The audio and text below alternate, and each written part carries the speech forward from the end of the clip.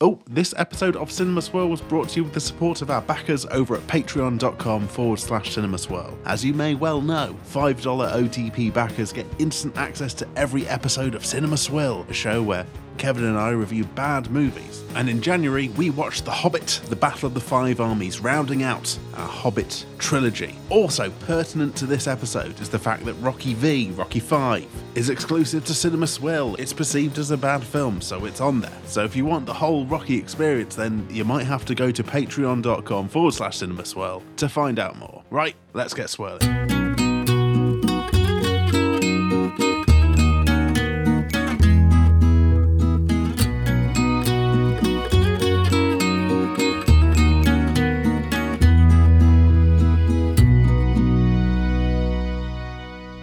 Cinema Swirl! Would you like some poured cream? It's episode number 114, coming to you from the high-end creamery of Hollywood, California, where the cream may rise to the top, which is why we're looking at only the blockbusters that are at the very topmost layer of the large jug that is Hollywood, California. However, once again, it's me, your old pal, Captain Kevin, setting sail here on 2024. Here's to 2020 more with my good pal and OTP, it's Sam Chaplin. Hello, it's a new year, new cream. We're getting creamy here on Cinema Swirl. Yes, swirling that cream. Oh. Sam, it's a very special, dare I say, monumental moment. Sure. Because we may have over on the Patreon page just finished our 6-movie odyssey through the world of J.R.R. Tolkien. Yep. But we're about to reach the end of the road with a little pugnacious boxing fellow called Rocky Balboa. Yeah, it's the year for finishing off. Oh, that doesn't sound good. It's Jesus! And I'm coming for you, man.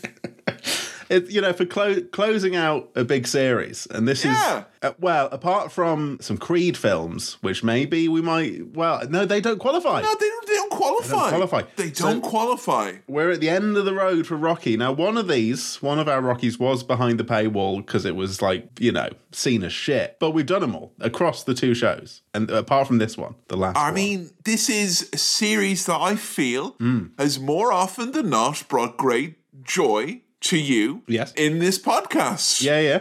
It stretches all the way back to, near the beginning. This is one of the early episodes was Rocky. And I'll be honest, when we first started reviewing the Rocky movies, I had seen them all, but I wouldn't have described myself as like a aficionado or a fan.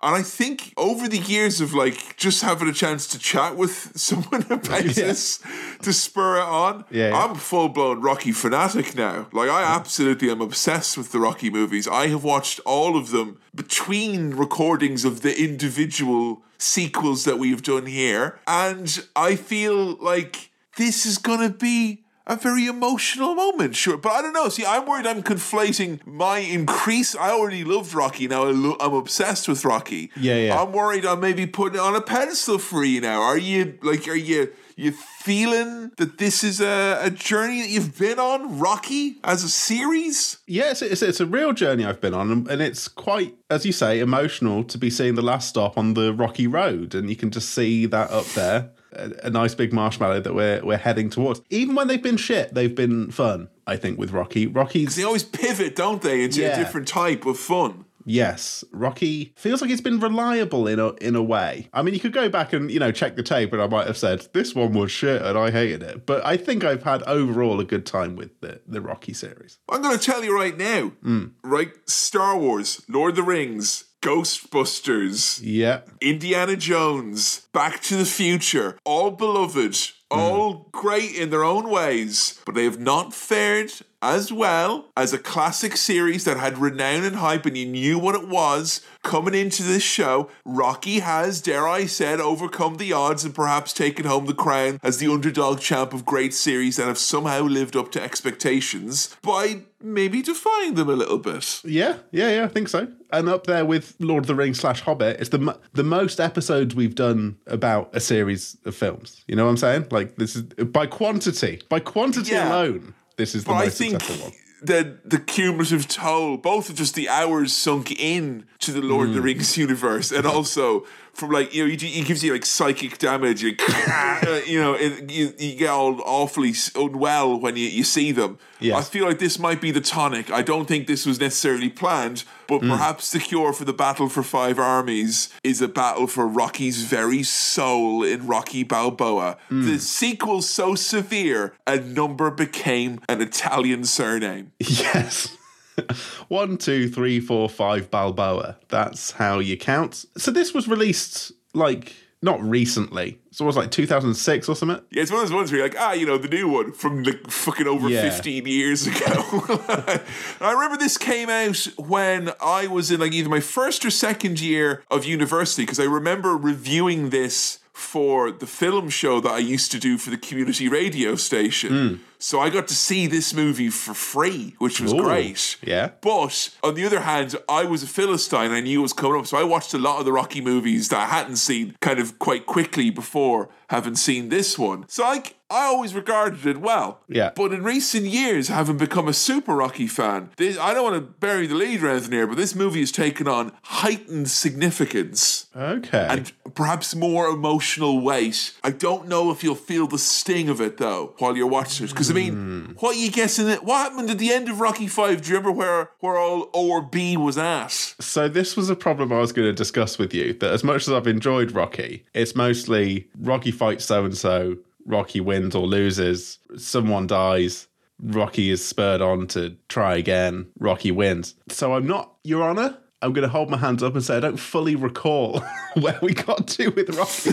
I was hoping I would be able to get from you, a Rocky enthusiast, a little précis, a little recap, a little catch-up on where we got previously to. On AMC's Rocky. Here's the problem as well, though. Rocky 5 is behind the paywall. Yes. So I don't want anyone to think that Sam's self-imposed amnesia here is some sort of like a bricking of the knowledge of what actually happened in Rocky. You're all allowed to know what happened to Rocky. Rocky was told in Rocky 5 that he was no longer allowed to box. Yes. And also, he lost all his money because Paulie had invested it poorly. He had to move back to the old neighborhood with his no-good punk kid who was played in real life by his actual son. Yeah. And Rocky tried to mentor a new boxer and found that it didn't work because he wouldn't listen to him. And then in the end, Rocky had a fight and kind of got a weird moral victory, while Sylvester Stallone had the bitter taste of ash in his mouth because we all know, for whatever reason, he was adamant that Rocky was going to die in Rocky 5 and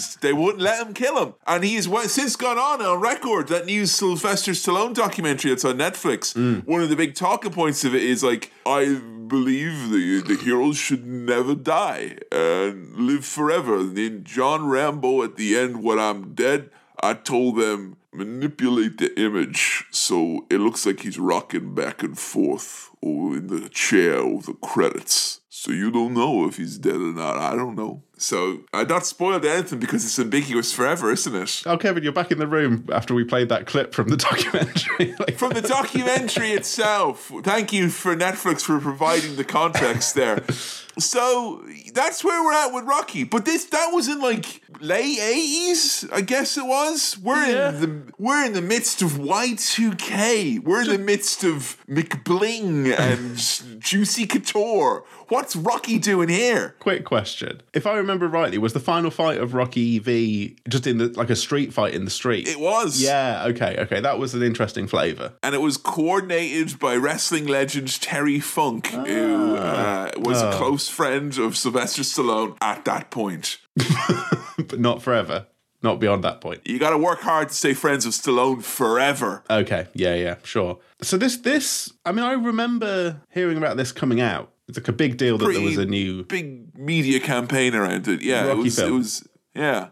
Now the naming, does that imply any kind of reboot or fresh start, or is this is literally a sequel to where we were before? It's the same Rocky in the same universe. Why is it a reboot in an alternate universe where professional athletes are all fucking 60? Is that it?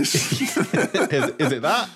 No, it's not that. No. I will say it's not that. So, okay. Suppose what Rocky is doing now. That's what I'm asking you to do. Okay. At this period. So this is like 15 years-ish before now. Yeah. That still for a boxer means that Rocky's going to be old. And older than last time as well, which is crazy. And last time he was like at the end of the road of his career. Like it was like, you are too old to be still boxing. So he's way too old now. So therefore, but I know the Creed films, roughly. I haven't seen any of them. I know it's Rocky sort of managing or coaching Apollo Creed's son. And he's already tried that in Rocky V as well, sure, hasn't he, with Tommy Gunn. Tommy Gunn.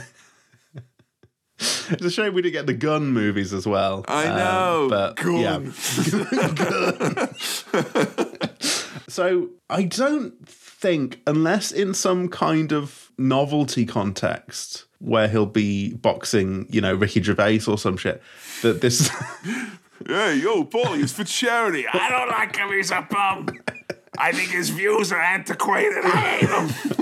It surely can't be literally Rocky gets back into a young man's game and comes out victorious. There's going to be some kind of... But so 2006, I think it's 2006. I think I saw that somewhere, but I don't know for sure. But it's around that time. That's near to when things like The Wrestler were coming out. Maybe that was a few years after.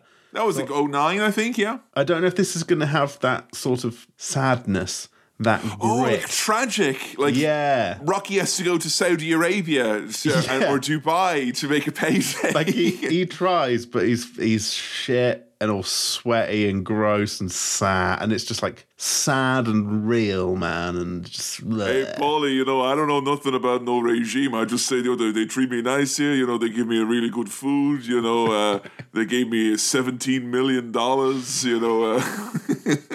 They kept me on the plane for like 17 hours or something, but They took my passport, Rock. What am I going to do?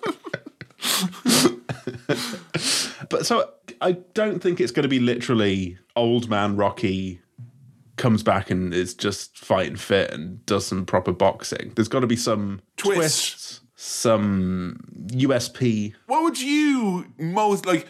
Let's blue sky think here, because obviously Rocky's a character that you've grown fond for. It seems to me you're describing what you're worried could happen. Yes. What would you rather happen? In an ideal world, what is the Sam Chaplin pitch for what he'd like to see Rocky doing at this point in time? Yeah, but then it's just Creed. It's just I'd just be pitching Creed. You just want another movie. That seems like a perfect idea. And for what I've heard, they're good. What would I like him to do? I can't think of anything beyond he helps out some other boxers, or he gets into like, maybe it could be a positive thing, like getting into old man box. I don't know if there's like old box, like senior box. He's not old at this point. He's like maybe 50 something, maybe Sylvester at this point in time, or like. All I remember it was that around this time Sylvester Stallone had a special magazine for men in their 60s, and it was like 60 is the new 40. Okay. And then when he was 70, he's like, I was lying to you. 70 is the new fucking 20. So maybe he's starting like an older gentleman's boxing club, and he's the... Are all his old friends going to show up? Is that it? Yeah. And they were like, you know what? We can do things even though we're old. And that's a good message. And that might be nice if it was a positive, uplifting thing about still getting stuck in. When you're a bit older. Is it fair to say that Rocky V was the only one that didn't land the blow of it's uplifting? Because it tried to do it a bit at the end, but it wasn't. It was a bit of a bummer. Like Rocky, hey, you got brain damage and you don't own anything anymore. Like, yeah. I mean, the brain damage is not going to get better by this point, is it? I don't know, man. They got all these new technologies. Yeah. And the kids with their phones these days, and AI, and the Xbox 360 has just dropped. Hold on. I'm putting together the timelines. 2006, Wii boxing, I reckon. He's on the Nintendo Wii. He's got the Wii remote. And he's getting Wii Fit. That's what I think's happening. I don't know if that adds up. Paulie's going to be so pissed when he gets on that balance board. Wop, wop. That little guy's going to be me. Yeah, that's my pitch. He does Wii boxing and becomes a champion. Love a bit of Wii boxing, huh? It's an esports film. It's the first major esports film. And okay. Yeah, that's my pitch. That's uplifting. That can be uplifting. Fair enough. I will say no more about this movie. Okay. Other than when I was on a flight to Egypt last year, Yeah. I was like, oh, the Rocky Balboa's on here. Bit of a treat. I had downloaded Creed 2 on my iPad for later on, over the holiday. And I thought I'd watch a bit of Rocky Balboa. And I was in floods of tears. Oh. The actual floods of tears. And so much so that the man who was asleep beside me woke up a little bit, saw then what I was watching on my screen, and gave me the knowing, sleepy look of a man who understood my tears, and he just went back to sleep. And that man was Sylvester Stallone, everyone. It was. He was very happy. Yeah. He goes around all the flights to see what people... He wants the hard data. He wants to look at the screens. He wants to know for sure if you're watching Expendables, Rocky or Rambo. Or the new Netflix documentary Sly, which is mostly about his relationship with his father. Oh, okay. Yeah, and you might think you know Sylvester Stallone. We might think that we know Sylvester Stallone because we have done so many podcasts featuring him. Sam, the man was only nearly a professional polo player, and I feel like that is a big part we've ignored of him. Polo? Yeah. Polo player. The horse thing, not the mint. Yeah. Wow. And I'm not a professional polo player because when it comes to eating polos, I don't play. No, too much respect for the game. Exactly. I can't picture him on a horse. I'm really trying, and I can't see it. I feel if he was really into polo, he would have given us the Polo movie. Oh, imagine. Polo 2, Polo 3, and when Apollo Creed shows up, it's going to get real, and then of course, Apollo Balboa, which is what we're covering now. Apollo Creed. I mean, that's, top-notch stuff. A good year. Yeah. We're off to a good start. So I think, well, now you said floods of tears, it's going to be emotional. It could be funny though. Yeah, you could be laughing. I've got weird duct, so I cry when I laugh all the time. So yeah. Could have been a knees up. And the sleepy man was like, "Oh yeah, that is funny. That good night." Maybe Rocky and Paulie and the gang on the corner have to strip. Maybe it's a Philly version of the Full Monty, and that was really funny because they made sardonic comments about the state of the country after Reagan. There you go. Kevin, I would be delighted if it was that. I would be so happy if that's what this film was. I don't think it is, but it could be. I mean, I can imagine Rocky and Paulie trying to steal a girder from an L Steelworks. Yeah. And blowing it. But that's to like build a ring or something. That's like, Okay. Floods of tears. Okay. I think it's going to be sad. Oh, sorry, no, I misspoke. I was being a wicked bad dude, and I was drinking floods of beers, baby. Okay, because you're on the plane, holiday starts on the plane, brother, and you have to drink until your kidneys overflow. Yeah. Okay. All right. Well, look, I'm optimistic. I want to conclude this series. But are we going to go out strong? Do you think we're going to go out strong? I remember this, or a whimper. Okay, so this was like the first Rocky film that I remember coming out. I think the other ones didn't come out while I was alive, or I was very young. So this is the first one I kind of remember seeing come out, and I remember the general feeling being it's surprisingly good. The expectations were rock bottom. Yeah, they were rocky bottom, and I think this is going to be good. I think this is going to be a nice, neat capper on the end. Because I don't think Sly Stallone will have been happy with Rocky V, ultimately. And also, as well, if he was really unhappy with this, there'd be a couple more Rockies knocking about. Yeah. He is absolutely not ashamed to have another bite at the cherry if he thinks he's not landed flush the first time around. But I'm interested because every Rocky film ends with not every Rocky film, but they tend to end with, I fucking did it. And that being and it's not, we don't then get how Rocky's life goes on beyond that point. We just see that in the next film. We don't dwell. We end on the climactic scene. And I wonder... do you think that Rocky 6 is going to start with him suddenly way older in an alleyway going, yeah, I did it, I fought a man in the street. Rocky, come indoors. Stop hanging out with those ne'er-do-wells on the corner fighting randos. Get inside. So I think the thing I'm most excited about is literally the ending of this film. How Sly Stallone, if he is indeed writing or involved in the story of this, which I assume he is. He is? How he would choose to cap off the story of Rocky Balboa in Rocky Balboa. How would you end Rocky's story? I mean, him dying that's something, isn't it? It's not necessarily the best ending, but it's a brave choice. It'd be very brave to kill Rocky, wouldn't it? Yeah, how brave. Oh, you're brave. Drago was trying to be brave. He just couldn't. He didn't have it in him.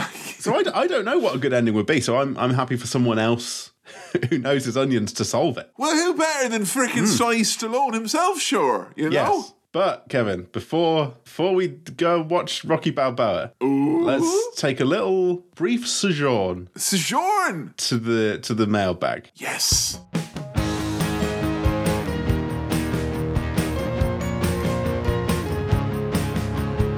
Oh, lovely Sojourno ham, delicious, all sliced up thin. Yes.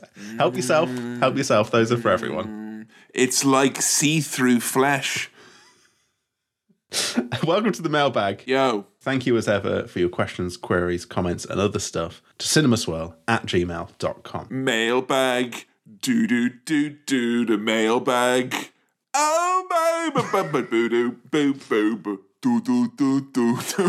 Now, Kevin, did I put out a call for questions before this episode, or indeed this year so far? No, I didn't. I've had limited presence on social media this month for my well-being, but I'm assuming not. Kevin, have we had... Well, no, I'll leave it at that. But, Kevin, what... But you can do this. You can hype something up. I know you can do this. Well, Kevin, we've had a good question in from Matty. However, I will admit, I'll hold my hands up and admit that it was a Christmas question. But but is this like when you find a bar of chocolate you got in your stocking in the late January morn, and you're thinking, yeah, oh, that's still good. That's still good. Still going. But this question, I think, is a universal question, just framed in a Christmassy way. So I'm going to try and adapt Matty's. What's your ideal Christmas dinner? I'll tell you what, man, though. Turkey, fucking vegetables, potatoes, come on, gravy. There we go. Thank you for your questions. No. Right, so here's what I've suggested that Matty has written. Matty, I'm sorry, I'm going to go all over the shop here. Merry silly season, gentlemen. Okay, all right. Right. Hello is what Matty put there. He says hello, ho, ho here. Hang on now. A challenge. It was a Christmas challenge. Yes, right. So here's the question. The main bit of the question applies all year round. You are having the whole extended family around. Uncles, granny, nieces, nephews, all generations, all different levels of attention spans. Right? We've got everyone got different ages. Someone asks you to put on a movie that everyone can enjoy. That's the key thing there. A movie that everyone can enjoy. What do you put on? Much love. Everyone, a.k.a. the whole family, can enjoy. What if you were tasked with that, what would you put on? A film that everyone can enjoy. Everyone can enjoy? This is hard. Yeah. Kindergarten Cop. Easy. Yeah? Yeah. That's got some add layers for every level of mature to childish and everything in between. For smarter children, they'll get to engage with the actual plot. Dumb kids will just laugh at Arnold Schwarzenegger's voice, and old people can fall asleep and wake up and correctly identify one of the most recognizable men in Hollywood. Oh, there he is. And go back to sleep. You can wake up and go, oh, sure, Arnold's in there. What's he done now? And there you go, easy peasy. So I think that's a very good answer to this, to be fair. I think maybe the boring answer is that this should be a family film, and the kind of, your classic Pixar's might be a good shout. No, because I feel when you enter into something that is obviously a family movie, you're giving outs for certain members of the family where they're like, oh, this is just a kid's thing. Because there will be adults who won't know that Pixar movies actually have an emotional depth to them. Yeah. I know, most of the time I'm not watching any of the new shit ones. But Cars 3 we can all stand behind, right? Yes, of course. So I feel like you have to go in. That's why Kindergarten Cop, it's the subtle bait and switch of it's presenting you as an action movie or a mature themes, but it's actually a kiddie, family-friendly affair. Yeah. So you don't want to provide any opportunity for intergenerational mocking, Because we all have enough ammunition to go both directions, across and between generations. As it is, we don't need movies to bludgeon each other over the head with as well. So, no to Up, yes to Kindergarten Cup. Okay. I tried to look at films that we've done on Swirl as well to see if any of them fit this brief. I briefly entertained the idea of The Mask being appropriate, but it is really not. But honestly, I don't think any child born after 1999 should see The Mask. It'll just give them ideas. Yeah.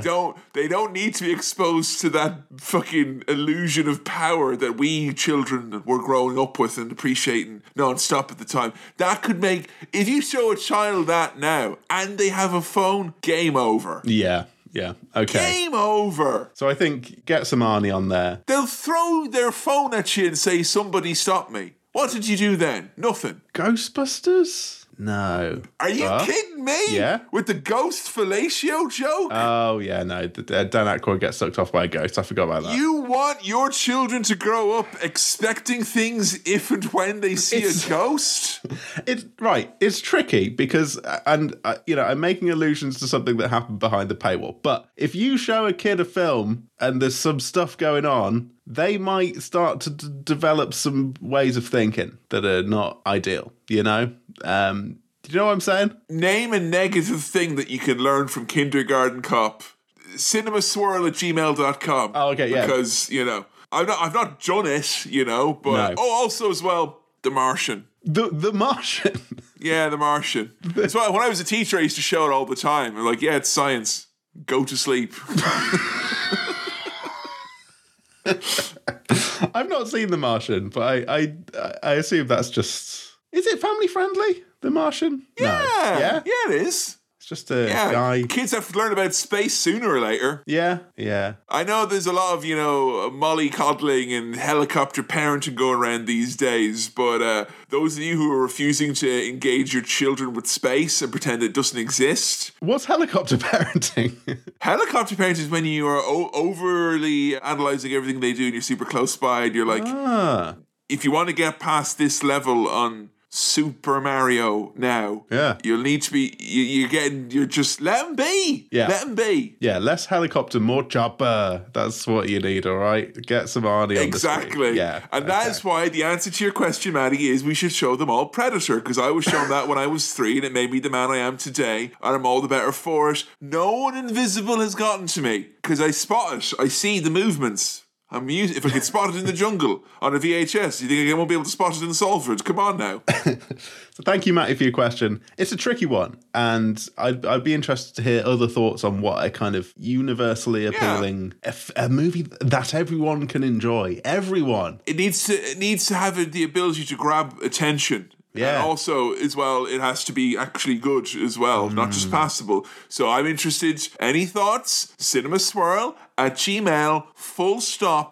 *com. That's cinemaswirl@gmail, .com. Right, okay. Fucking time to put a full stop on Rocky Balboa's career and life.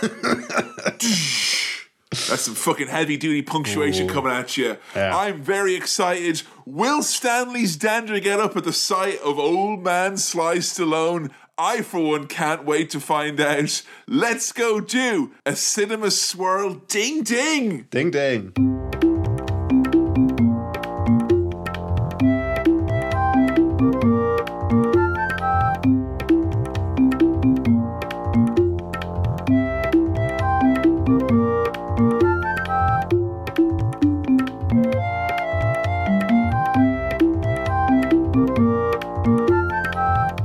We're back. Sam, initial gut reaction to Rocky Balboa bracket 6. That was good. That was fun. That was sad. And a bit weird. But I really enjoyed it. It was a proper Rocky film, but released in 2006. And that's kind of strange, but it doesn't feel like it's from then. Yeah. Well, that's a lot of complex emotions packed into one little sing-song there. Yes, yeah. The one I want to draw on first and foremost, because I was nodding my head going, yeah, absolutely. Good, sad, weird.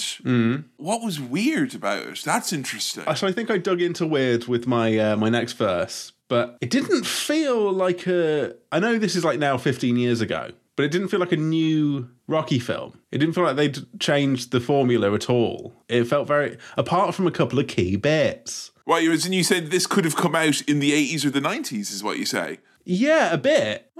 And I like that about it. I think that's, I was expecting this to be like Rocky, but for the Bourne Ultimatum generation. And, it's look, I'm proud to be part of that generation. Yeah, sure. And I will fight every other generation endlessly. I haven't seen any Bourne films, by the way, just so you know. Yeah, not seen any. What? Yeah, no Bourne. Oh, okay, that's good to know. Well, there'll be a lot of running in the movies you watch in the not too distant future. Okay. Well, we started off with a nice little montage, but not the montage that you would expect. It was instead kind of like, I don't know, it was like if you hadn't had any Rocky in your system, it was like a concentrated dose. Yeah. Intravenously introduced into the body again. Because you got the Rocky flowing past you, and all the letters were there, R, O, C, K, and Y were there, and their new friends Balboa, B-A-L, and O, A is there as well, and B. A. Also, again, A. Did you get the Rocky feeling quickly? So, I don't know. I can't really judge for you because I feel like I'm huffing Rocky 24/7 the last few years in one way, shape, or form. Sure. Now, Kevin, I'm a graphic designer by trade, so I'm always going to pick up on the old fonts in the. And this is, as far as I can tell, this is Impact font. This is like the mid 2000s meme font. This is. But is there a more appropriate adjective? Oh yeah, I mean, it's an impactful font than that. That's it, yeah. Like if Stallone just has a list of the names of the fonts, he's picking Impact. Well, he could have used Punch Narrow, could have used, one of those ones. But yeah, it's Impact. It felt a little bit, slightly Windows Movie Maker. Just the titles. Just the title. But everything else, the iconic music coming back in, I loved it. And I'm like, okay, we're back into Rocky. Did that sound like it was made on Windows GarageBand, did it? Huh? No, because there's no Windows GarageBand, and there's not even an equivalent of GarageBand on Windows, which is one of the main reasons why in the... Bill? Well, I know. Why haven't they launched a similar product? It would go down a treat. You know what, Sam? Yeah. Every time anyone conjures up an image of Bill Gates in their head, it's going to be with his pockets outturned and him sheepishly going, I just don't have it anymore. And it's because of a lack of innovation on copying GarageBand for Windows. I don't want Ableton. I don't want Fruity Loops Studio. I want it built into the machine. Just let me go. Come on. That sounds good. They should name more studios after cereals I'm partial to. And people who've listened to the Cinema Swirl theme tune closely enough will know that I'm a reason man. But but if they listen to the podcast, Sam, I don't think they'd have the same idea.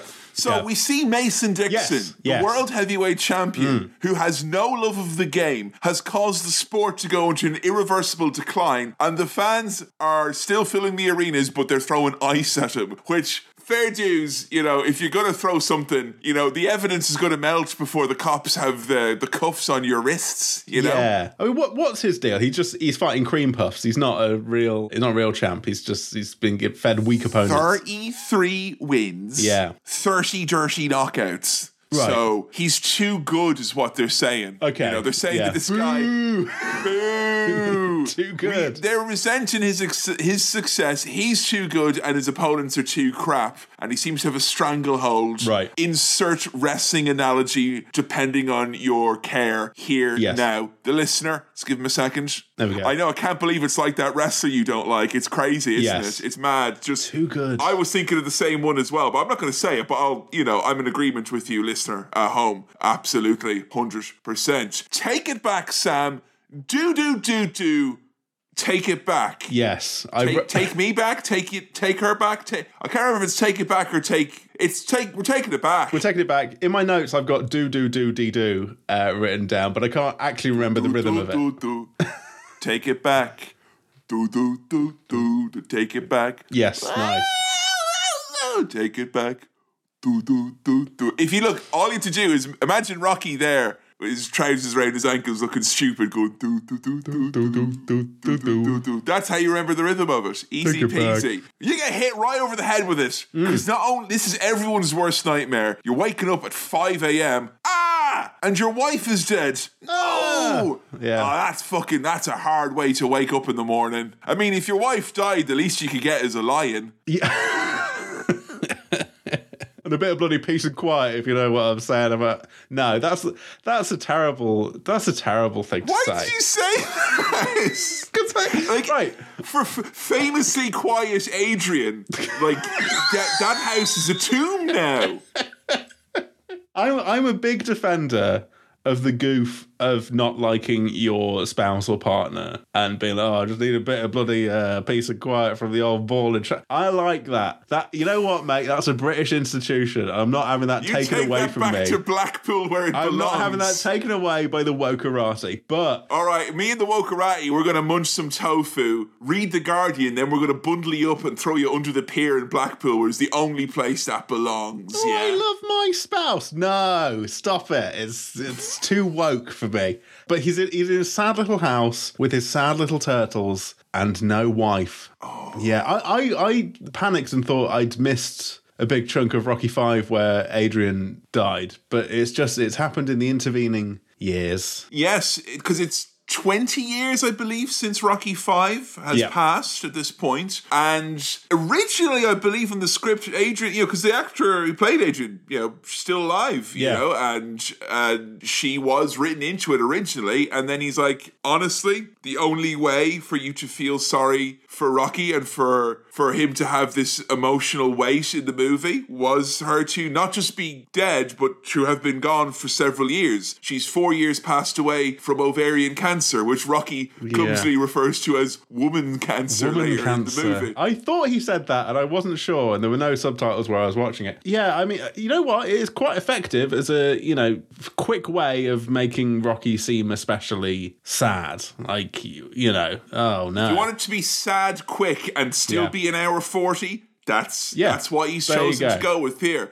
I mean, I miss Adrian. And I was like, always thinking like, oh, surely there had to be another way other than killing her to get that emotion back in. I will say, though, she was becoming less and less of an important part of the story as the movies went on. Yeah. And I feel that even though she's dead, the myth of her and the grief that is fucking dripping off the walls in this movie, almost to death, she's a bigger part of the movie than she was in the last two ones being alive. Yeah, which weirdly. is a weird thing to say. I think you're right. So we're at the graveyard and everything. Rocky's first line: "Time goes by too fast. Time." Not fast enough, Rock, if you ask me. I just want us all to be dead. Paulie is as awful as ever, except he feels more appropriately aged for the insane amount of crankiness that is exuding from every pore of his body. Yeah, Paulie's fascinating in this. I'll get to some of that later, but he's a very interesting, strange little man. Speaking of little men, Rocky Jr., he's not there visiting the grave. He's too busy being a hatchet. Too busy fucking watching DVDs and going on his flip phone because it's 2006 and he doesn't care about old fuddy-duddy dusty cemeteries full of old dead mothers. He ain't there. Rocky waving at the grave.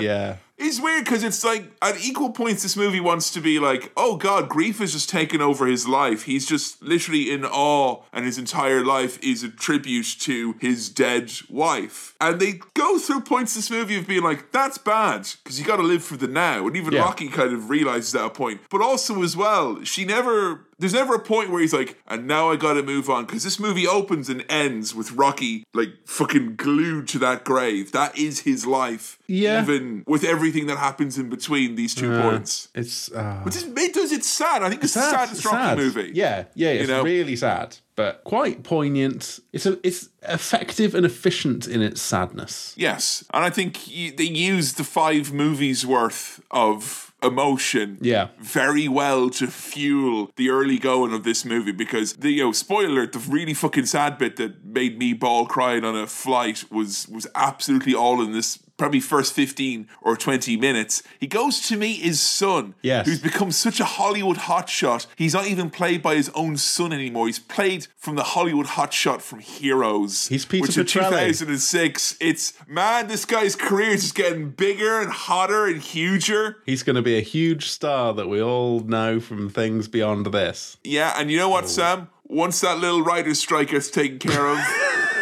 Heroes is going to get right back on track. We're on easy street, baby. We're going to be licensed to print money, with the webisodes that these kids have been cooking up in web development. Yes. This thing is going to be self-sufficient, franchise after franchise after franchise. Their strained relationship was so effectively portrayed here, it just made me immediately think that Stallone's got problems with his kids, which I know is not it's not the case. They do a podcast together, for Christ's sake. Okay. Can I just say, we're coming up to 20 years since the Lost premiere, and I'm fiending to talk about a webisode. I just heard that word then, and it took me back. Ooh. Oh, a webisode. Yes, please. But we're not talking about that. Yeah, Peter Petrelli, Rocky Jr., he's I wrote down blowing off his dad, but that sounds really bad. But I mean, like, he's just like... He's like, I'm busy, Dad. I'm doing all my lot. He's basically sick of being Rocky's son and everyone being like, you're the famous boxer's son. His boss, his manager's like, oh, it's your dad, Rocky. I want to meet him. Why haven't you let me meet him so far? Hi, I'm piece of shit manager. And Rocky Jr.'s like, oh, I want to be my own man. But no one's happy with this as well, because like when Rocky's getting his picture taken, he's like, yeah, sure. That's the pose I've seen at far too many poorly attended wrestling conventions. Yes. The sad fist, barely clenched. I mean, Rocky's just such a figure of tragedy in this, because when his son's like, yeah, maybe I'll catch you at some point, he says, oh, don't let those numbers drive you crazy. Use an eraser. Get rid of all of them. And it's like, that's such a boxer's understanding of law, I think is what Rocky Jr. said. It's like, don't let those fucking numbers confuse you, boy. It's like something my dad would say to me when I went to record a podcast. He wouldn't, because he doesn't really know. I don't think he still doesn't understand. Like, don't let all those numbers confuse you. You erase them all. Every fucking second in this, there's a thing that I'm like, oh God, and it just makes me sad. Like his little Italian restaurant called Adrian's. I'll tell you what though, I could watch literally 3 hours of Rocky going around Little Italy buying produce. That scene gave me life. It rejuvenated me after some pretty hairy moments early on. But yeah, his restaurant called Adrian's, which is like... Rocky's not he's not down and out in this movie. No. He's doing all right. Financially speaking, he's doing all right. He's got his own home. He's got his own business. The restaurant's not like thriving, but also as well, it's not like on death's door. It's not like there's no one there. It's kind of he's doing all right. Yeah. He's not bankrupt like he was in Rocky V. No. But did you realize who that boxer was who was eating dinner there? Spider Rico. He's from the first one, isn't he? He's the very first guy he boxes while they're still doing the kind of the crappy dirtbag boxing, while he's still an absolute bum. He is a prime target for a mid-2000s episode of Kitchen Nightmares. He is an aging host telling long rambling stories, and the kitchen, honestly, you have to get back to your roots, Rocky, to the Italian cuisine. You need to fire all of your staff. Damn. You need to box your son. On the site of Adrian's grave. I loved him going from table to table doing his little stories. I find that so fucking cute. Oh, you're the one who punched him in the head. Sam. There's so many like wrestlers or boxers who, if they had their own restaurant and they did a little spiel, I'd eat plates after plates of bland rigatoni if I got a story from a star of that caliber. Exactly. And he's not tragic in a sense here because he's in his element and he does like doing it. But you do get a few moments in this movie where it's like, nostalgia's all well and good, but, Jesus Christ, if that's all you're dealing with, life moves pretty fucking slow for him. Yes. And Rocky Jr. rings up the goddamn restaurant and he's once again saying, Dad, I'm going to have to take a rain check. Going to have to... Kem, take a rain check on that. That's one of my least favourite American phrases, by the way. Rain check. The first time I heard rain check, I remember someone cancelled plans with me that I kind of wanted to be cancelled anyway. and they used the phrase, "Can we take a rain check?" which was immediately imbued the whole situation with this very potent, "Oh, well, it's a rain check. No questions asked." Yeah. Because when you say rain check, you're implying that you absolutely are going to do it again at a different point. Yes. So in its initial, I was like, oh, I get to cancel plans scot-free, like an American would. But since then, yeah, I feel it's kind of used. People say rain check is to say, I don't want to do it. What does it mean? A rain check means that you're going to do it again. No, but why does it mean that? Why is it called rain check? I believe, without having checked, which is the Cinema Swirl staple, which is you're gonna go and do a thing, but it's raining. So a rain check means, well, you can't go do it now, but when it's not raining, we'll do it. Right, but it's not. This is never really weather related. I'm not bringing in the crops. It's raining. Right, we'll take a rain check. We'll check if it's raining before we do this again. Look, someone's putting their hand out a window before we're doing anything. Yeah. That's all I know. Look, they go back to the old gym, him and Paulie, and he's like, God, the sign's falling apart, Paulie. Oh, well, it's falling apart, Rocky. And he's like, hey, you say, Paulie, you live in a place long enough, you'll become that place. I ain't no talking building, Rocco. Yeah, thank you.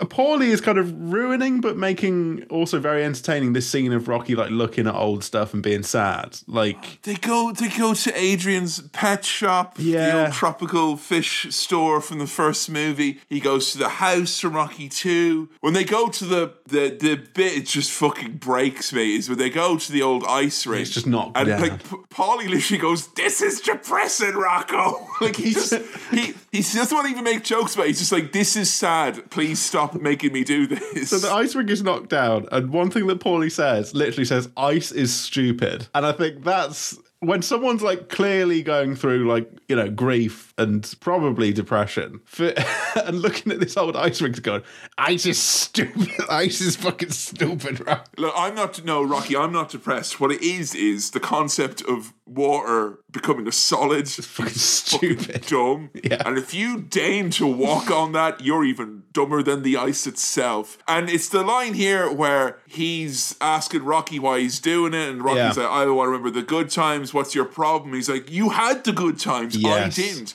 I was horrible to her, and now I have to live with the guilt of that." Yeah.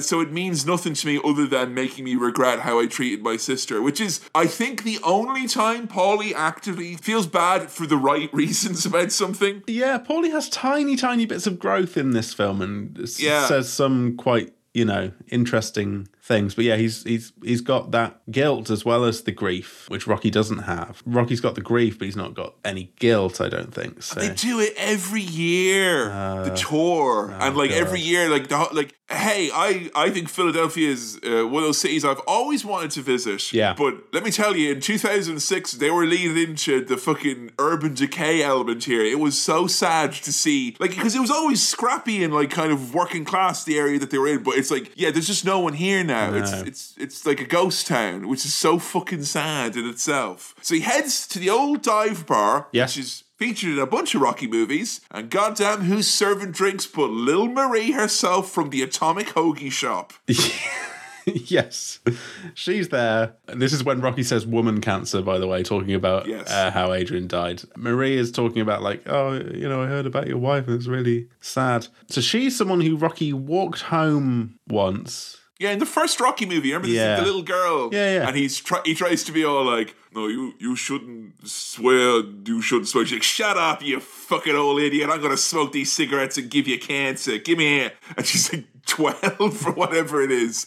And she tells him to, go fuck himself or screw you or whatever it was. She was horrible to him. And I think we had a chat about like Rocky's kind of misguided wanting to be the big man around town and trying to help everyone and no one wants his help, you know? He says to her, "Good insults last a long time," because he remembers what she said, but what she said was, "Screw you, creepo." And that to him is like a good insult that's lasted a long time. But yeah, I mean, well, speaking of being insulted, some woman in the bar starts yelling at him, being, buy me drinks. buy me a drink. I hate you. Come on now. You don't have to sweet talk a local celebrity in a dive bar. It's not by shouting, I'll tell you that much. Yes, but so he offers to give Maria a lift home. They go outside, but the guy from this group, this rowdy group, comes out and they all just start slagging off Rocky. And one particular quote I loved was, "You fucking punch-drunk, goofy bastard."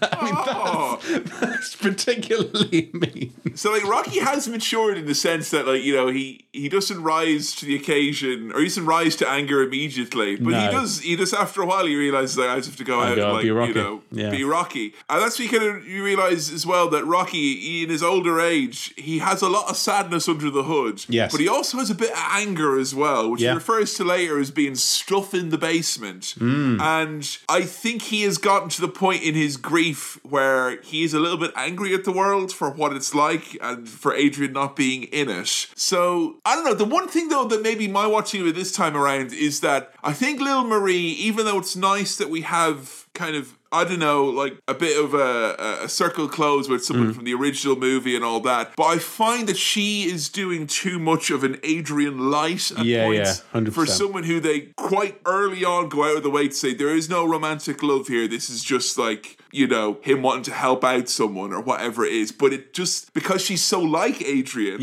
and he responds to that, you can't help but feel, screw you, creepo.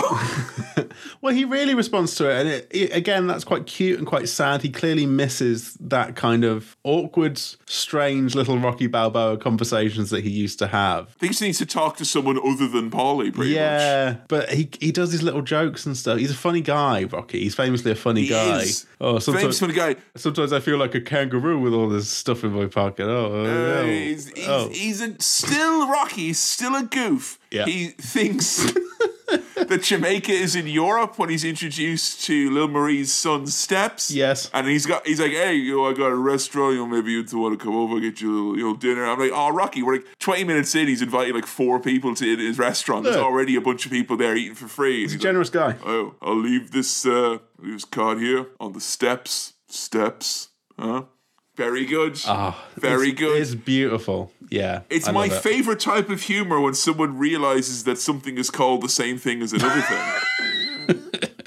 There's a bit of Mason Dixon going back to his old gym, I think, and meeting with his old trainer, and that's the thing get about real, man. I got to be real. He's not got the pride anymore. No. He's surrounded by money men. You see him earlier on in the movie as well. He's like just wandering around his big old mansion with his fleet of cars. His cars, by the way, which have tellies in them, even though they've not been pimped. No, DVD players, stock, included, like, Exhibit's not come in. Is it Exhibit? It is Exhibit. Exhibit, baby. Exhibit's not come Exhibit, in yeah. and plonked a DVD player in there. That car has come with a DVD player. You can tell that that's flush with the dashboard, you know. Look, Sam, you know that Exhibit was only putting in a DVD player into your car if you had, during your brief meeting with him, exhibited to him that your life could be defined by the playing of DVDs. Yes. Then he would be like, well, this guy loves DVDs. We got to put a DVD player in his car. Like, I wanted to go and pimp my ride and be like, you know, I just love, winter tires and,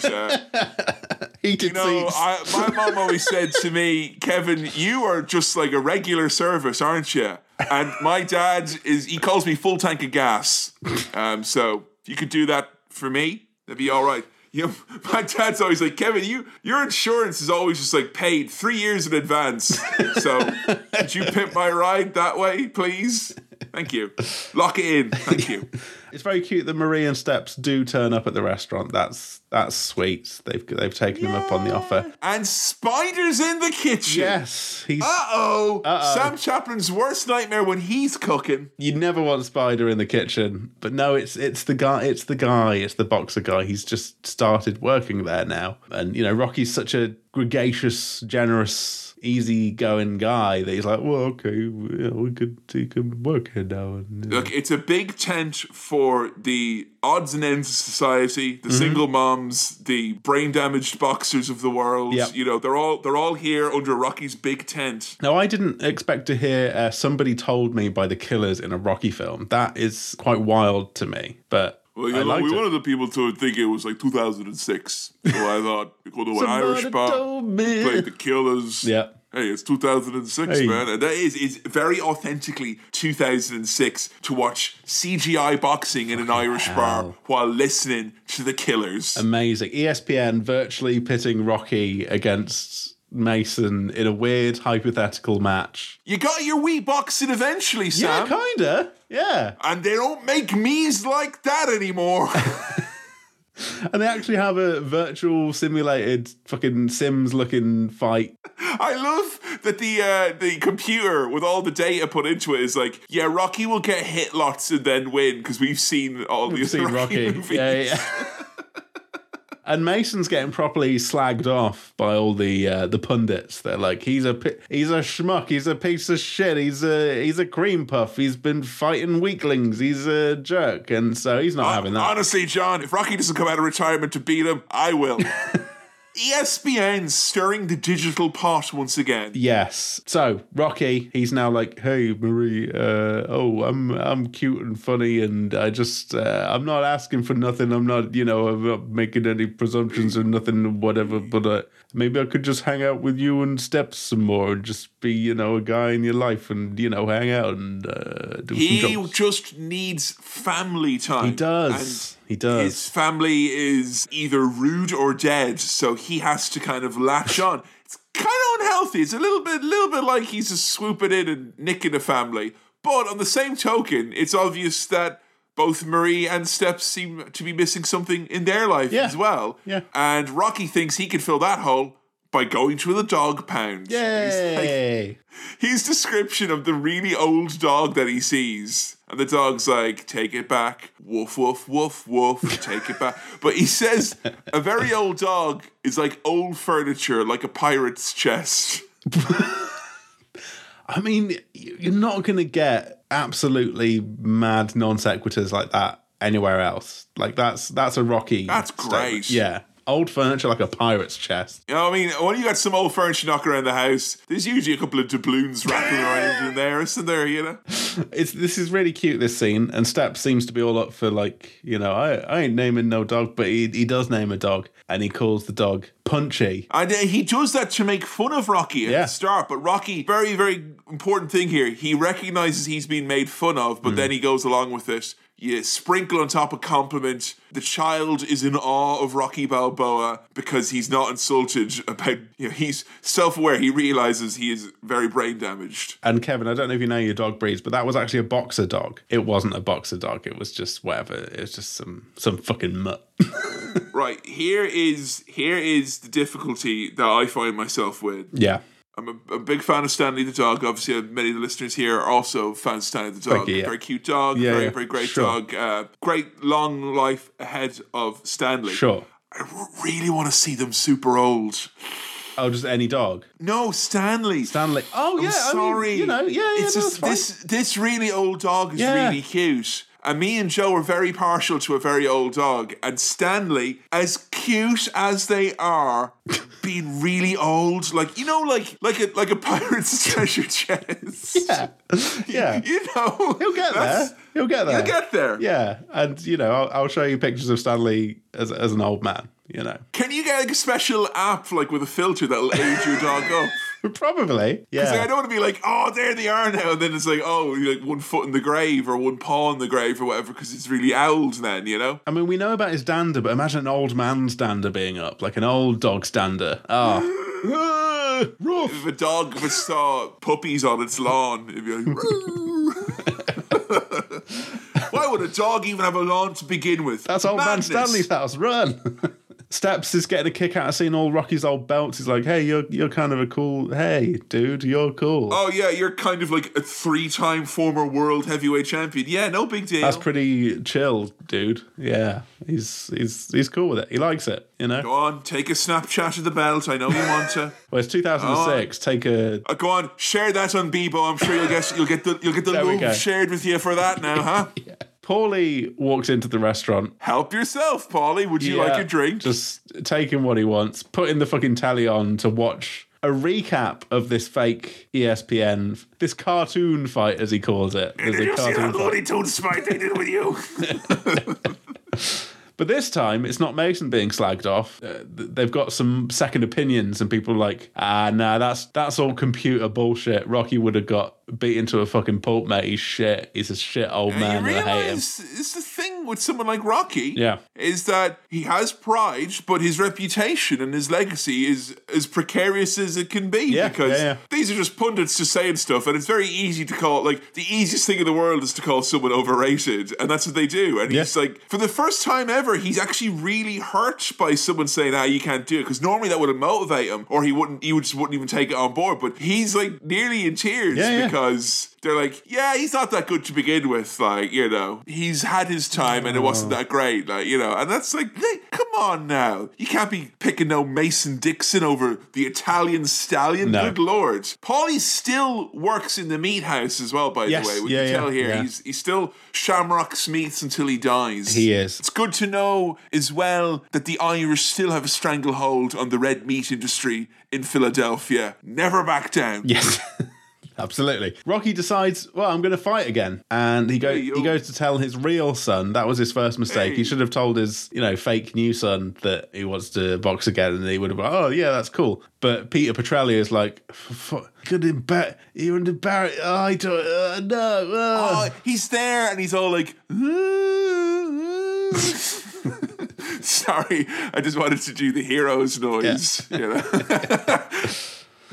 There's one reference here to Rocky V, where I finally was like, oh, okay, I'm glad I've seen Rocky V semi-recently, which was when Peter Petrelli is fucking dragging him and saying that he's going to embarrass him and he shouldn't do it, and that, there's a million reasons, most of them to do with him, why he shouldn't do it. He goes, hey, come on, home team. And that was the thing they said all the time, home team. And he's like, Dad, you're embarrassing me. Don't remind me of when I lived with you. Don't remind me of when I loved you. That's so cringe. Really, yeah. But Paulie, so this is the interesting thing about Paulie. There's a chat between Rocky and Paulie about, why he wants to fight again. And Paulie asks some surprisingly deep questions about Rocky's feelings and emotions and what's happening inside. Like, I think that's interesting that comes from Paulie, the kind of like, what's blunt force osmosis. Yeah. He can't help but have taken some of this on board. Now that is basically just the two of them. Yeah. And they are closer than ever in spite of, Paulie has ruined his life over and over and over again. Paulie's also painting as well. We all know that is a route to enlightenment. Yes. And I wouldn't mind a Paulie original on my wall, is all I'm saying. He did a good job painting that dog. Big painting of some meat or something. That'd be good from Paulie. Yeah. Nice big steak. Like that. Sly can still do some great crying acting. Oh, yeah, he was fucking good here. Yeah. I think he's got better. I think this is like... Yeah. This is real solid sound acting. Been through like the absolute valley of his career by this point. This was the kind of after this we had Expendables and you know other Rambo movies and Creed and all that. Like, he had a proper career renaissance around this time, but he was like, the last thing he was in before this was fucking Spy Kids 3D. Like, he was properly like written off as like, you don't have it anymore. Like, Schwarzenegger went off and did politics and became successful there. Sly Stallone just became a has-been. That was like the story of the early 2000s. So he's drawn a lot on the reel there, I think, where he's actually just like wondering if he can do it anymore and feeling like he can do it, and he wants the opportunity to show it. And it's that proper, like, he is the master, like, working himself up and making those tears come very naturally. It was very powerful stuff. I would say probably one of his best performances in all of the Rocky movies is in this one, because there's a lot of complex stuff going on compared to 3 and 4 in particular. Yeah, I agree. Stuff is going on in the basement, so to speak. There's stuff going on in the basement, and he's dealing with a lot of grief, a lot of issues with pride and legacy, and it's a very strong performance. So he's applying for a boxing license. They're like, that damn crooked Pennsylvania commission. Hey, you passed all the tests, but I mean, come on, you're an old man, don't be boxing. And he's like, oh, come on. And he does it, he does a very impassioned speech. Well, they're like, look, we've seen Rocky 5. We know you're not allowed to box anymore. But he manages to talk his way into convincing them, no, I should be boxing, because next thing you know, Rocky Balboa accepted for boxing license. It's gonna be boxing. Yeah, he slipped ass backwards in that speech into somehow convincing them to do something. He's like, hey, down the road there, big old bell with a crack in it. There's something saying that we got to be happy. The piece of paper said, are you referring to the pursuit of happiness? Yeah. I think they were just trying to get him out of the room. They're just like, okay, yeah, we have many people to see here today. You do a good speech, you get to go and fight regardless of your level of brain damage. It was 2006, man. What could I say? Exactly. So it's kind of the idea is being floated now that Mason Dixon could actually have a fight, a PPV bout with Rocky. It could happen. They need money. Yeah. They need something pay-per-view worthy, something headline grabbing, and that is absolutely it. And Lil Marie, in the same time, she's moving up in the world because Rocky's front of house in Adrian's is going on maternity leave. Yeah. So he convinces her, or tries to convince her to take the job, and he's like, look, I don't mean to press you or nothing, but if you don't do it, me and this dog here are going to jump in front of the next bus, and be like, why did Marie take the job? I'm going to kill myself and the dog now. Then Rocky dies, and she's like, look, Rocky, bus hasn't been here in 20 years. Like, well, I'll drown myself and then the dog. Now, like that. We'll both drown. It seems like Kevin's exaggerating, but that is an almost verbatim quote. What he says.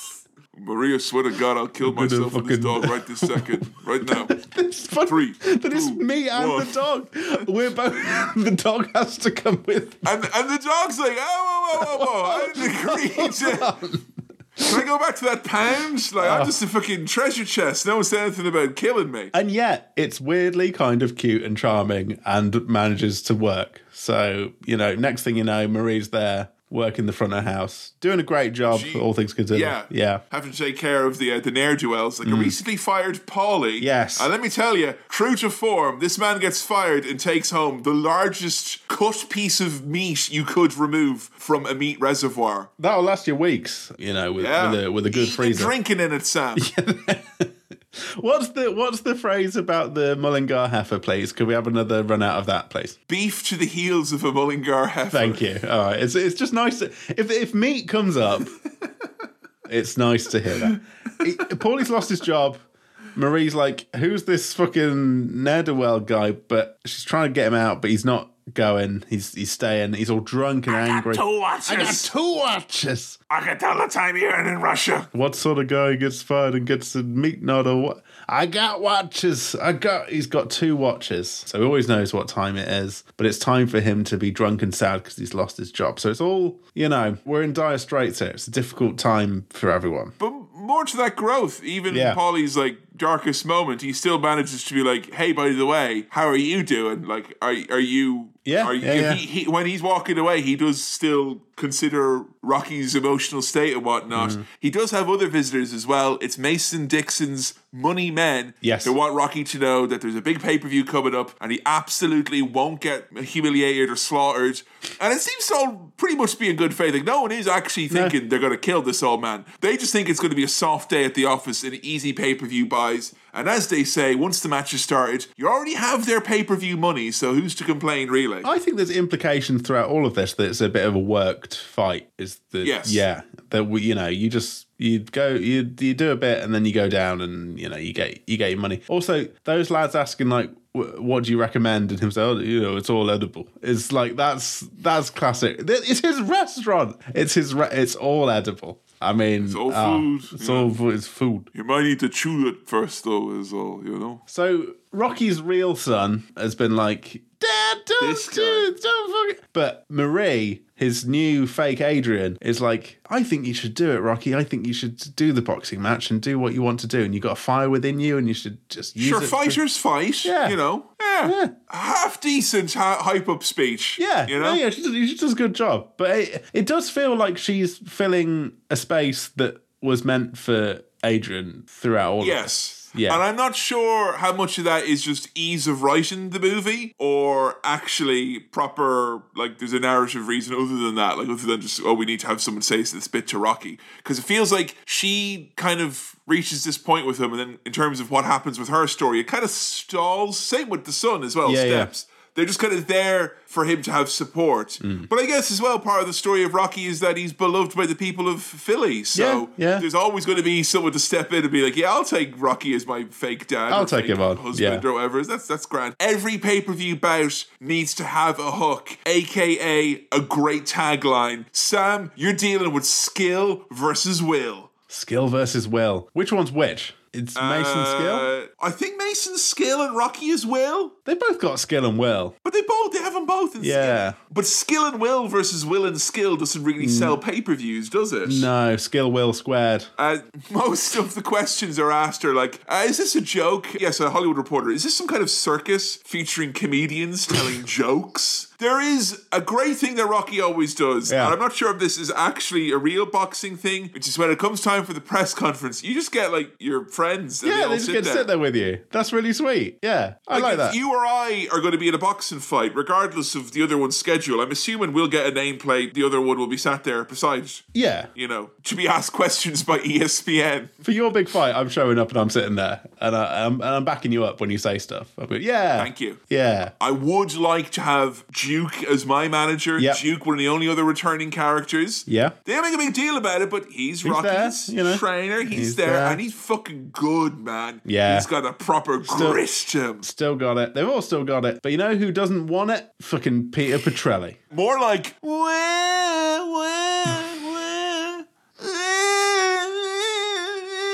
he's basically doing the whole like, Dad, I'll be embarrassed. But you promised. You used to fit right here, and you were nowhere near as annoying as you are now.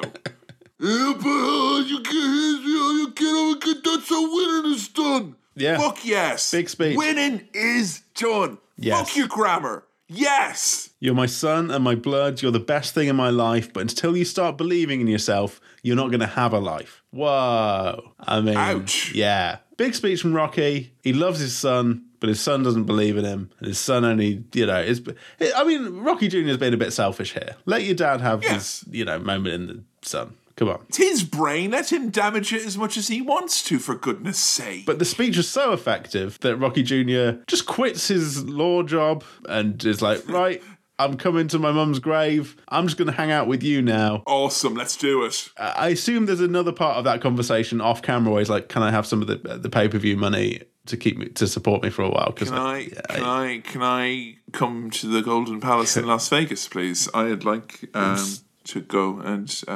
can you introduce me to the ring girls, please, Dad?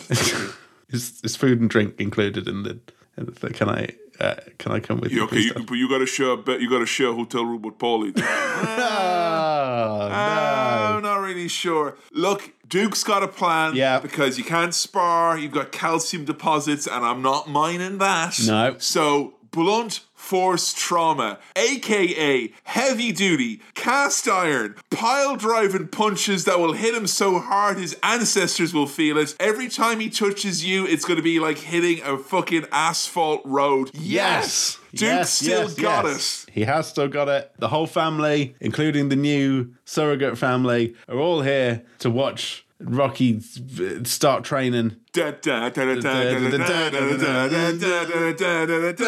Fucking eggs. Yeah. Punches the meat even though he's not allowed to. Shh. They sneak in. The dog has a little jumper on him when he's running.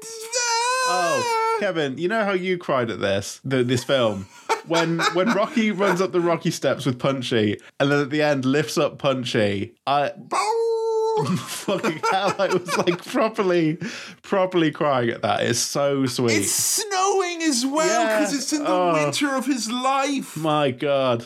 I mean, it's snowing because he's nearly dead. That's so cool. I don't think Stanley would get up the Philly steps, but I might just sort of carry him all the way up and then celebrate at the top with him. Have you done it where he's been wearing a little sweatsuit jacket on him there now? He's not got a sweatsuit jacket. He's got a little jumper though. Anything's possible. Yeah. Anything's possible with the correct apparel for a dog.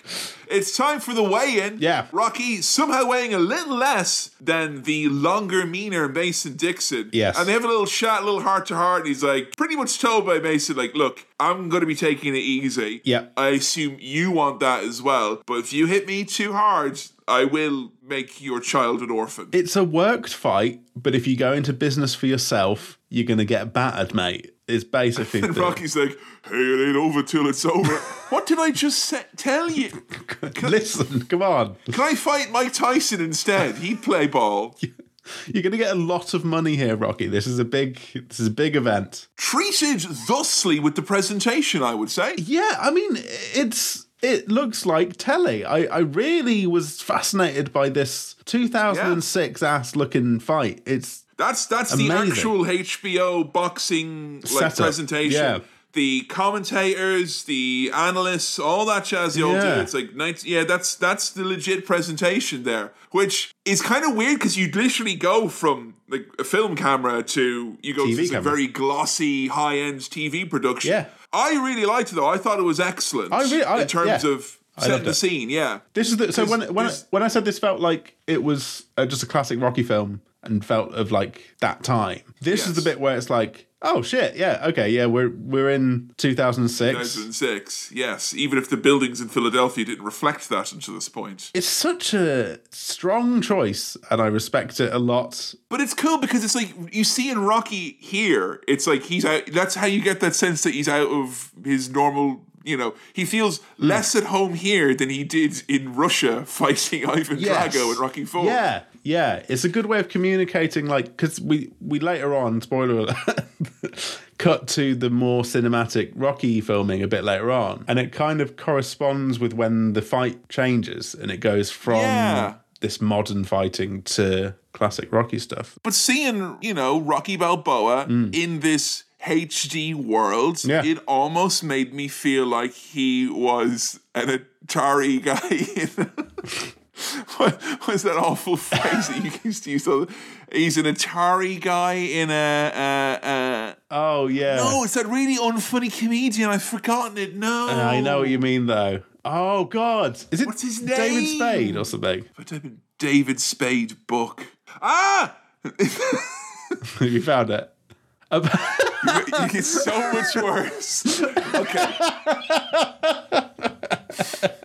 It almost felt like he was a Snapchat guy in a damn it!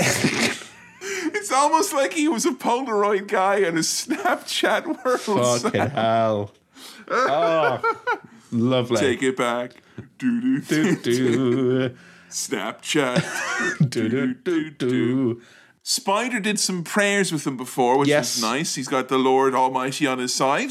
Paulie did a bit of, you gotta get this out of your system, Rock. Get rid of the damn beasts and be done. Yeah, because Rocky said when he has that emotional speech to him that there's this beast inside him and it makes it hard to breathe. It's like suffocating or choking him. It's this, I think the beast's in the basement and the beast has maybe found the poorly placed light switch and he's coming up them stairs with all them boxes of old newspapers and soiled rags. Yes. The beast in me. Also, Rocky's music being High Hopes. High Hopes. Fucking funny, man. And then fucking Mason Dixon wrestling again, baby. He's got 3-6 Mafia doing his. And like 3-6 Mafia did Mark Henry, the wrestler, his entrance music, which has got the refrain of beat him up, break his neck.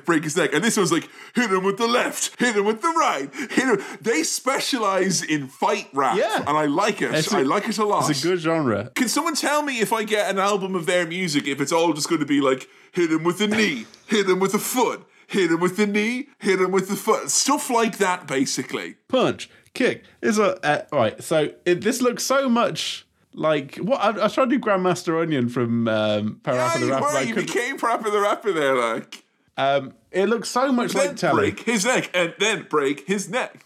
I was trying to work out if any of this is how they've. Some of it has a little slight green screen blur to it. Yes. But some of it... They've inserted them into a pre-existing crowd, I believe. Okay, because it felt... Because it's the real HBO gear, I assume they just took another fight from the same location and composited it. Layered it. I think so. I think some bits were done with some like closer audience members, and then they kind of, combined it or whatever it is. I read, and I don't know how much this is true, because I feel that if Stallone has taken anything from the world of wrestling and his many friends there, it is the art of a tall tale and complete bullshit. Yeah. But apparently when they did this, because the guy who plays Mason Dixon, he's a boxer. He's a real life boxer, Tarver, I believe his name was. And apparently when they did the fighting for this, they did legitimately spar and they were hitting each other for real. And I will say the choreography in this is a lot, even though it's not there by their admission. Yeah. It's less of a there's this lightning striking sounds when they hit each other. It feels more like people are being hit for real. Yeah. And in some cases, they apparently were actually hitting each other for real. So that's something. It feels very authentic, this whole setup. Yeah. It's very well done. It's such a refreshing choice to go for this televised look. And we just get to kind of watch a fight it's on telly. It's really well done because, like, on the surface, you can kind of go, look, it's an old man against the world champ who's like a known killer who's 30-something knockouts to his name. Yeah. Like, there's no way. There's literally no way. No. And they are upfront and saying there is no way. But so many little things happen that make it a somewhat believable fantasy. Yeah. Such as he's not been taken very seriously. The commentators you see, they note that he's in slightly less good shape than you normally see him in, probably because he thinks it's an easy day at the office. He literally hurts his hand from punching Rocky so much in the second round, which all of a sudden gives Rocky an opening because the guy can't hit him back as hard. So it's all these like kind of perfect circumstances that all fall into play, which is like, it's still obviously a ridiculous notion, but they at least address it and they don't insult your intelligence by saying that, oh yeah, Rocky's just the best always. It's not wrestling where they're like, being old actually makes you invincible. No, they're all quite realistic about it, but Rocky, while initially he does seem to be, getting battered a bit, starts to get back in, starts to land some shots. Dixon goes down at one point. Ooh. And then it cuts to, oh shit, we're going into Rocky cinematic mode. And I always find that Rocky fights his best when he's in black and white. Like, that was immediately to his benefit, that situation. Like, you see Dixon looking around, he didn't know where all the colour had went, and all of a sudden he's been barraged by Rocky, and he's like, I grew up in the 70s, and everything was black and white then. Yeah. So, I remember Rocky 1 was entirely in black and white, because they didn't have colour yet, because they hadn't been to the moon enough times. But now they've got the technology to put red in there for the blood, so there's a bit of red for the blood. And the yellow piping on Paulie's jacket, which was nice to see. Yes. This is the opposite of what wrestling does in like PG versions when blood comes out and they cut to black and white.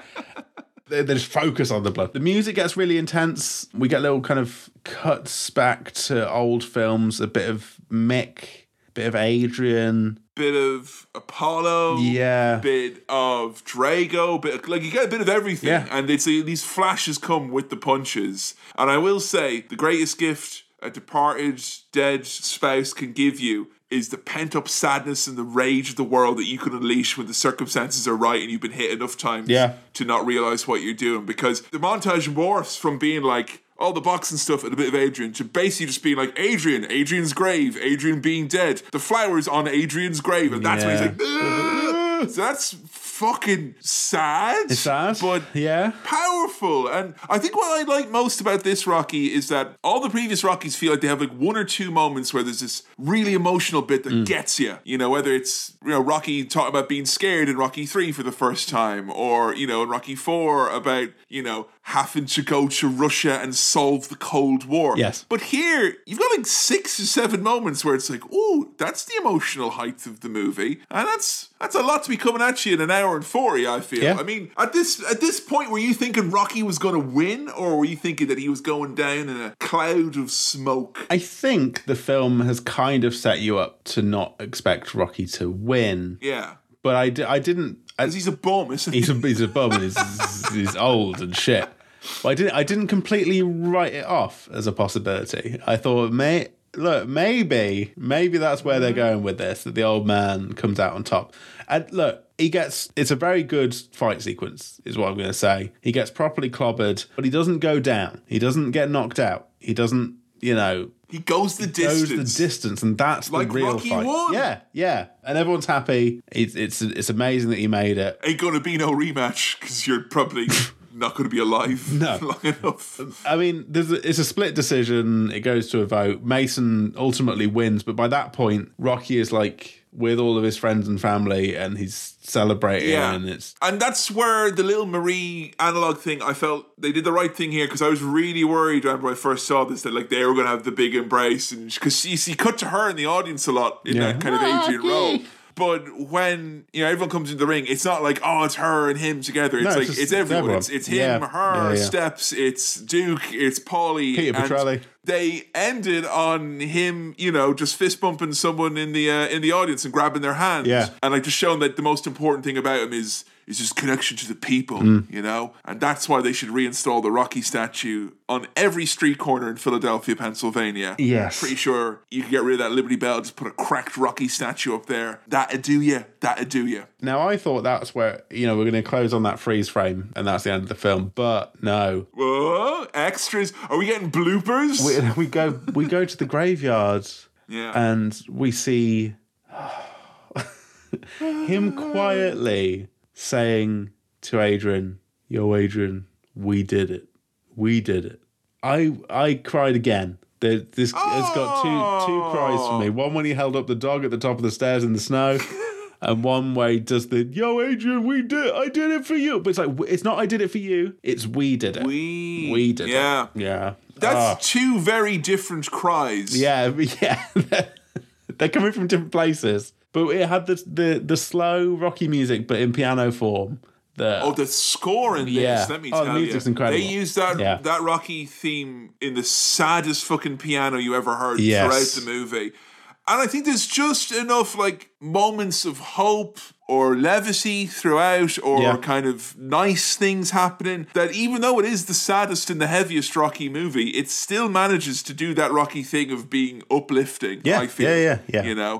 I was wondering if Rocky 5 was going to like rob you of the emotional weight of this one, but I don't think it's like added much for you, has it? But I don't think it's like Joe watched this with me today. She's not seen Rocky 5. She's seen 1, 2, 3, 4 and this. And I was wondering at the end if she should have seen 5 or not. I don't know. What do you feel like? Did it have any impact on your viewing of it? Not really. Not in like a, but that's good. Like it didn't take anything away from this, which you were worried about. I think this is the proper ending of the Rocky series. And they stuck the landing and they nailed it. And it feels good, but it feels sad. It's like, it's an emotional roller coaster. He's threatening a 7th one, would you believe? Is he? Yeah. I don't like that. I don't like that at all. You did it. You finished it off proper. You had your nice little bit in Creed, and now Creed is its own thing. Yeah. But of course, behind Rocky being graciously phased out of Creed is actually a battle between producers and Stallone over the rights of the character. And there's a lot of bad blood. And I do feel we're potentially in 2024 in a situation where Stallone is going to make a Rocky movie out of spite / copyright reasons. Oh, Christ. And that seems like the worst possible reason to do it, because you have here, in my mind,